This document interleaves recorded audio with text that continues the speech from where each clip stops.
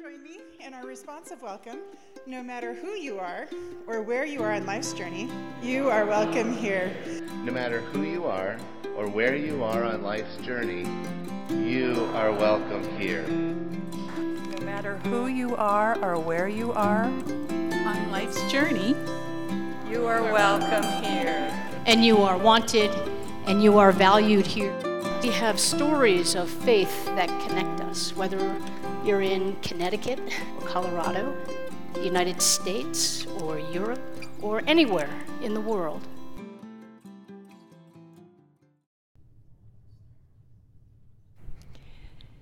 Good morning, friends. What joy it is to be together on this cold morning. I hope that the warmth of community is filling your soul, whether you are joining us here in the sanctuary or are warm and cozy with something hot to drink at home. It is good to be together however we are together. I'm Amelia Richardson Dress. My pronouns are she, her, and hers. I'm one of the pastors here at UCC Longmont, and along with Reverend Sarah Verasco, with our music team, Robert and Sam, with our AV and many volunteers, as well as our nursery staff in the back. Welcome. When we gather each and every Sunday morning, we welcome each other, saying together, no matter who you are or where you are on life's journey, you are welcome here. And with that welcome lingering here in this space, and hopefully you feel it extending to you if you are joining us from somewhere else, let us take a moment just to breathe together, to settle our minds and our bodies a little more deeply for this moment and this time.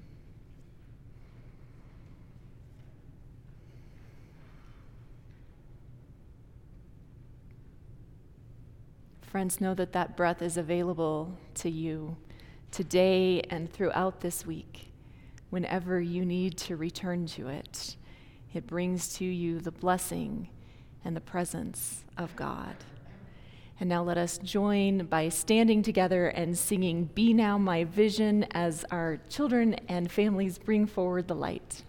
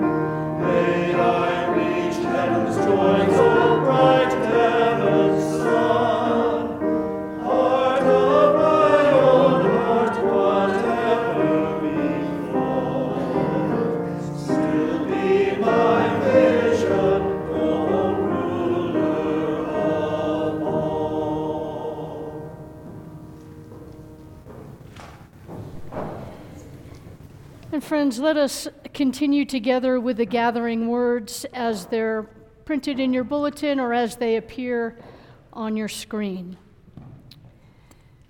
Wisdom calls. She stands at the crossroads beside the gate in front of the town, crying.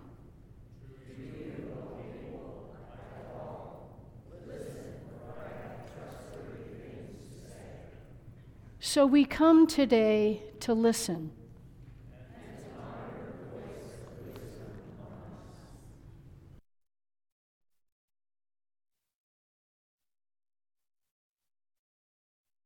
You have Children's Church today. Christina Edstrom is leading, so any of the young people who would like to join Christina can meet her right at the back. She's standing and waving for you.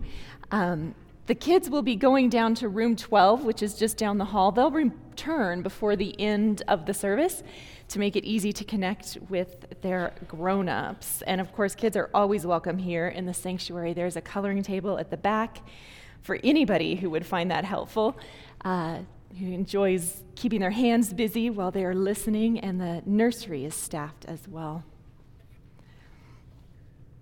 There was an article right around the new year by Melissa Kirsch, who wrote about a New Year's Eve tradition that she has. And what she does is that rather than choosing a New Year's resolution, she gathers together with her family and her friends, and they do something like a Secret Santa, but with resolutions. So each person writes down a resolution, and they put it in a hat, and then everyone draws one. So last year, Kirsch drew the resolution to put away her clothes every night, rather than letting them pile up on a chair or a bed, or wherever her clothes normally piled up in her room. A friend of hers got the much more whimsical resolution to get out of bed every day and wiggle their fingers and say, "It's showtime!" When I read this story, I wondered if anybody was collecting these bits of wisdom from year to year, because I thought it would be really interesting to see what a group of people would come up with over time, and kind of what values and goals and ideals would emerge from a group as they were all trying to live their best lives and help their friends do the same. If they did collect them, I think that they might end up with something similar to the book of Proverbs, which is mostly what it sounds like. It is a list of sayings and guidelines for right living. So in there are things like, a scoundrel and a villain goes around with crooked speech, or treasures gained by wickedness do not profit. This one may sound familiar. You may know it from Paul. Hatred stirs up strife, but love covers all offenses. And then this one may have inspired the fable about the ant and the grasshopper. It says, "Go to the ant, you lazy bones. Consider its ways and be wise. Without having any chief or officer or ruler, it prepares its food in the summer and gathers its sustenance in harvest." So there's a lot of things like that in Proverbs, but in addition to that, the book also has something like a tribute to wisdom itself. And in the book of Proverbs, it's more like herself. Proverbs really personifies wisdom and sees wisdom as this person, this being that was the first act of creation. So in Proverbs 8:22, it has wisdom herself saying, "God formed me from the beginning, before God created anything else." And we had a little taste of that kind of personification of wisdom in our gathering words this morning, which was based off of Proverbs 8. And in that, wisdom is calling in the streets for people, welcoming them to come forward and learn. There's a sense of intimacy or closeness that comes when we think of wisdom that way. It sort of reminds us that wisdom is worked out over time, like a relationship. but that also, like a relationship, we start with some good foundations. In his book, Chasing Wisdom, Daniel Goff compares wisdom to playing jazz. And I want to read to you just a little bit from that. He says, all great jazz musicians have at least 3 things in common. They have gone into the practice room and they have internalized all of the scales until they can play them forward and backward. 2, they have put in the time to learn all of the standard jazz songs. And 3, they can play every one of those standards in any key. And then he goes on to say, if these 3 things are in place, knowing all the scales and all the songs in any key, a great jazz musician can walk into any club, in any night, in any city, and be ready to play. Living a life of wisdom is a lot like becoming a great jazz soloist. As counterintuitive as it may seem, we have to practice for spontaneity. We have to do our homework ahead of time so that we are able to creatively improvise when the moment arises. And I think that aspect of creative improvisation, of practicing for spontaneity, is important because what is right in one setting may not be right in another setting. Advice needs anchors. It's why we end up with contradictory guidance in the Bible. Things that are important at one time may have shifted for a different time. And it's also why we can't treat the Bible like a blanket rule book. Right? Wisdom isn't just about knowledge. It is also about figuring out what to do in a time of decision. It's the ability to discern, to know right from wrong. And in the Bible, we often think of King Solomon as the person who was a personification of wisdom. He was renowned for being a wise ruler. And if you're familiar with his story, the story that usually goes along with that is the story about the 2 mothers who came to him with a question, because both of them claimed to be the mother of a baby. And he resolved that in a creative and unusual way. But I want to turn instead to the story that comes immediately before that story. This is how Solomon came to be wise. And we are reading from 1 Kings 3, verses 5 through 12. At Gibeon, the Lord appeared to Solomon in a dream by night. And God said, "Ask what I should give you." And Solomon said, "You have shown great and steadfast love to your servant, my father David, because he walked before you in faithfulness and in righteousness, and in uprightness of heart towards you, and you have kept for him this great and steadfast love. And so now, God, you have made your servant king in place of my father David, although I am only a little child before you, and I do not know how to go out or come in. And I am in the midst of the people whom you have chosen, a great people, so numerous they cannot be numbered or counted. Give me, then, an understanding mind to govern your people, to be able to discern between good and evil. For who can do this job?" It pleased God that Solomon had asked this, and God said to him, "Because you have asked this, and you have asked for yourself long life or riches,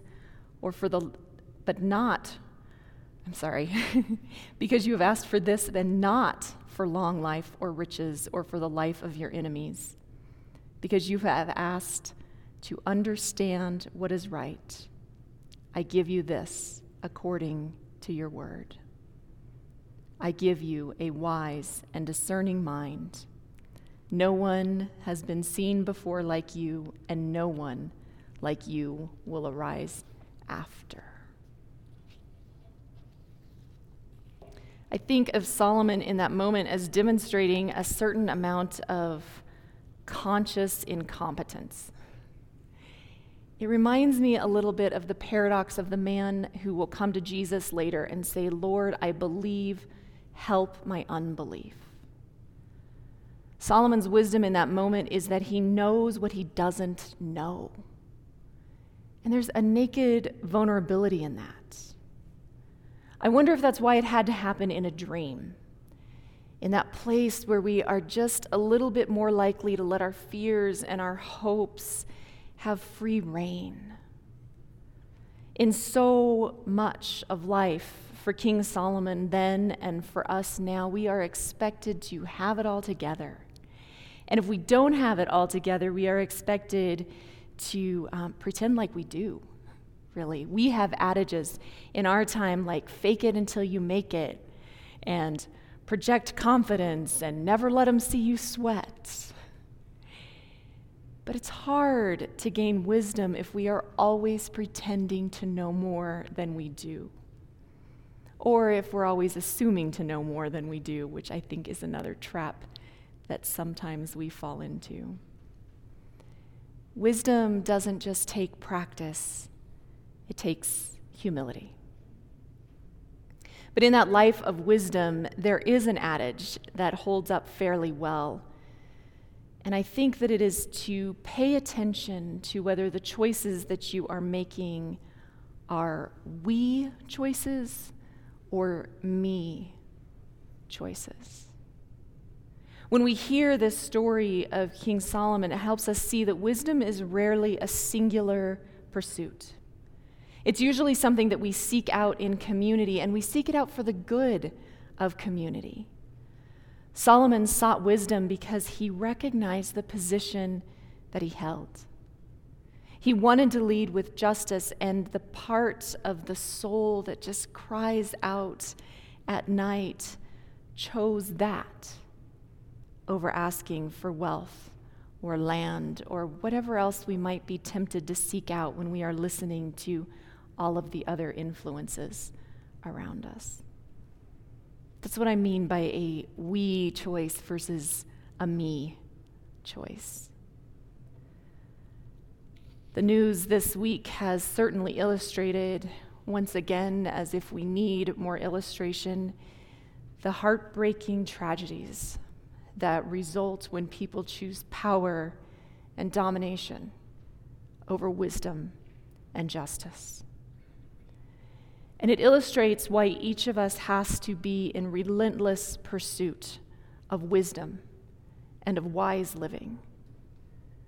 We are confronted daily with choices about who we are.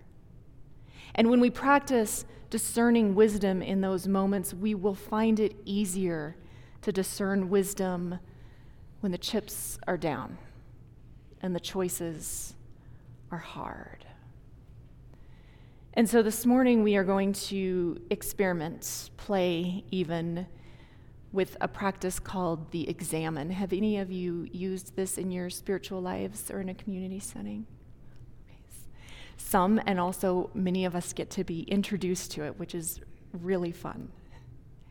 There are a lot of variations on this practice, but they all take us through several movements of reflection and of prayer, and then of looking forward into what's coming up in our day so that we can see where wisdom might be calling out to us. And when you do it on your own, you can do it pretty slowly. It's also a great practice for journaling. That's how I prefer to do it. But today, in the interest of time, we're going to move through it a little more quickly. And we're going to do it in a guided meditative fashion. So let's begin by just returning to that breath that we found when we first arrived. You might need to adjust your posture if you've noticed you've been sitting in one way for a few minutes and are feeling a little tense or stiff. And our first step here is going to be to ask God for light. So you can close your eyes if that's comfortable, or soften your gaze. And then notice again that breath, the breath that connects you to God and to the universe. Notice the light in the room that you are in. Even if your eyes are closed, you can notice that light. And notice whether it's sunlight or light from a lamp or candlelight. But notice how it surrounds you. How when you are looking, it lets you see the things that are always there. And let that light become for you now a representation of the light of Christ. And we pray together. Creator God, who knows and loves each of us, shine your gentle light into our souls. Illuminate for us the nooks and crannies of our deepest selves. Open us to you, knowing that you meet our deepest fears, our places of shame or guilt, our confusions, even our hard edges, with love. And so in this time, we do not shrink from your light. We move towards it, the way a houseplant turns its leaves towards a window. And we rest.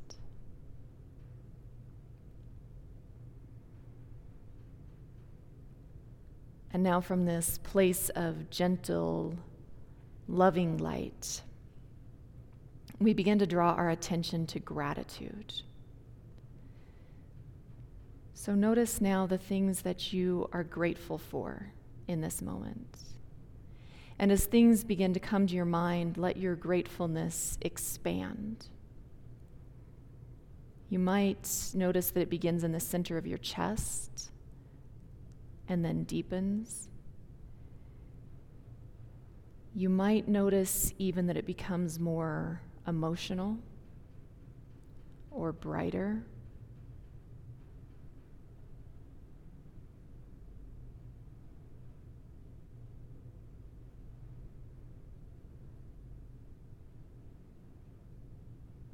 As you sit with that gratitude, see if you notice physical sensations. Maybe a tingling in your arms, or even a tightness in your throat as that emotion comes forward.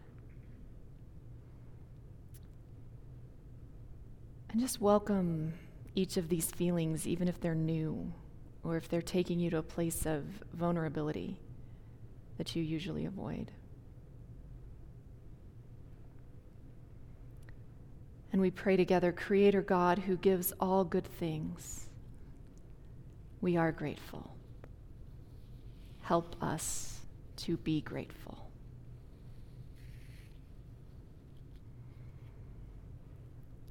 As we turn to this next movement, we review our morning so far, or our day so far, if you're practicing this later.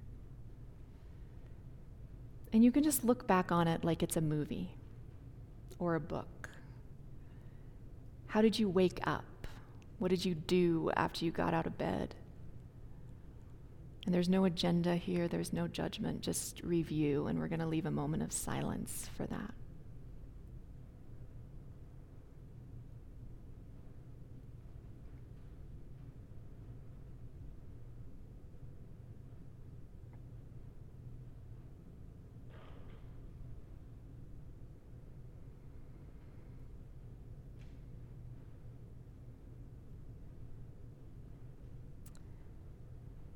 And now we turn to a step that is sometimes called facing your shortcomings or turning to confession. And we want to begin this by remembering that we are held still in that gentle light of God. It is a light that only has love for us. So just notice the places that came up for you in your review that felt like shortcomings. Where were the places that anger overtook love, or that resentment overshadowed helpfulness? And as you're doing this, remember that we're bringing this forward not from a place of shame,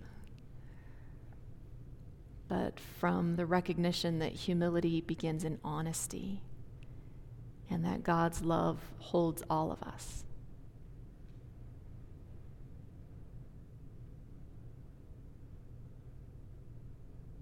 And so we pray together,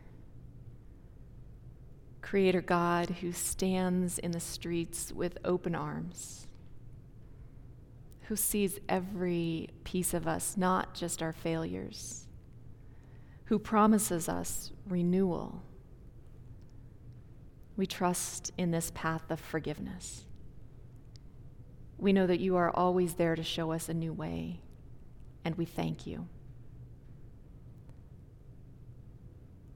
For those we have hurt, for the hurts that we have inflicted on ourselves even, we ask your soothing balm, and we ask for the strength to make repairs where needed.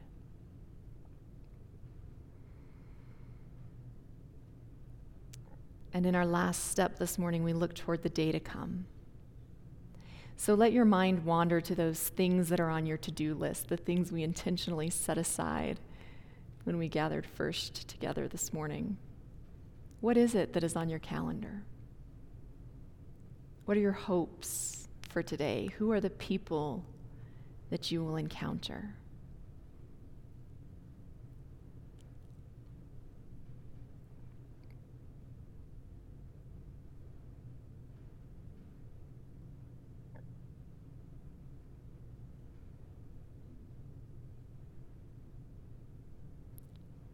And as your mind looks ahead, make room for the places, the things, the people that you do not know yet will be put before you.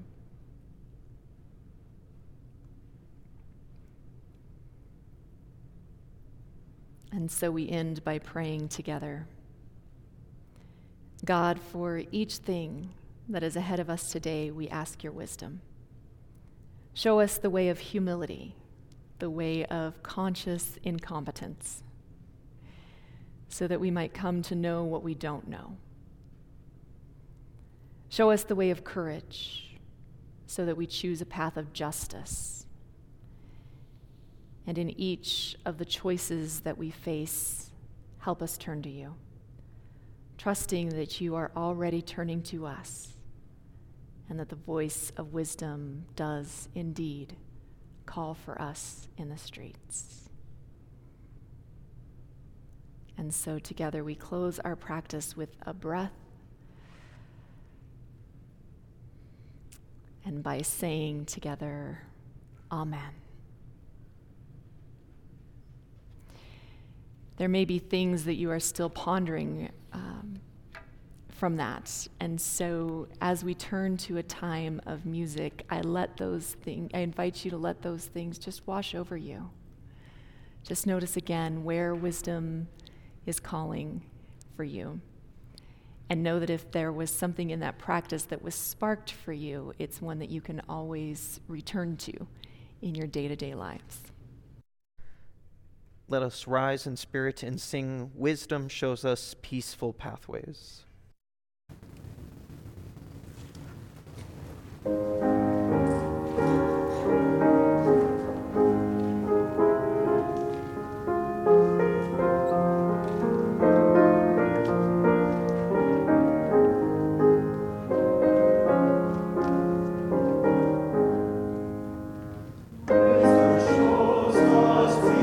Pathways, giving hope to keep on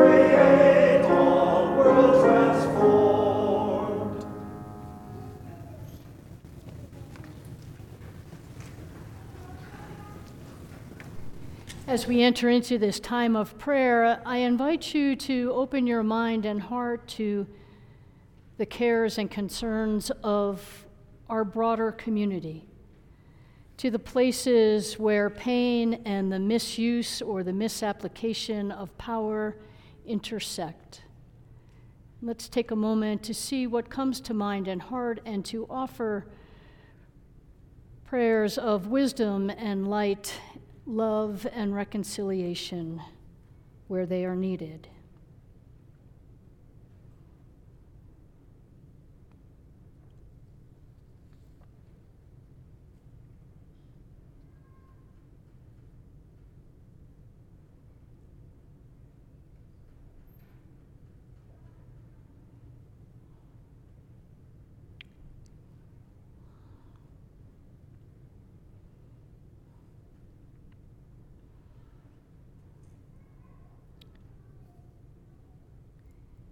And in that same spirit, for prayers for the life of the world, we turn to the wisdom of Jesus as we say together this interpretation of Jesus' prayer that he taught to all of his disciples.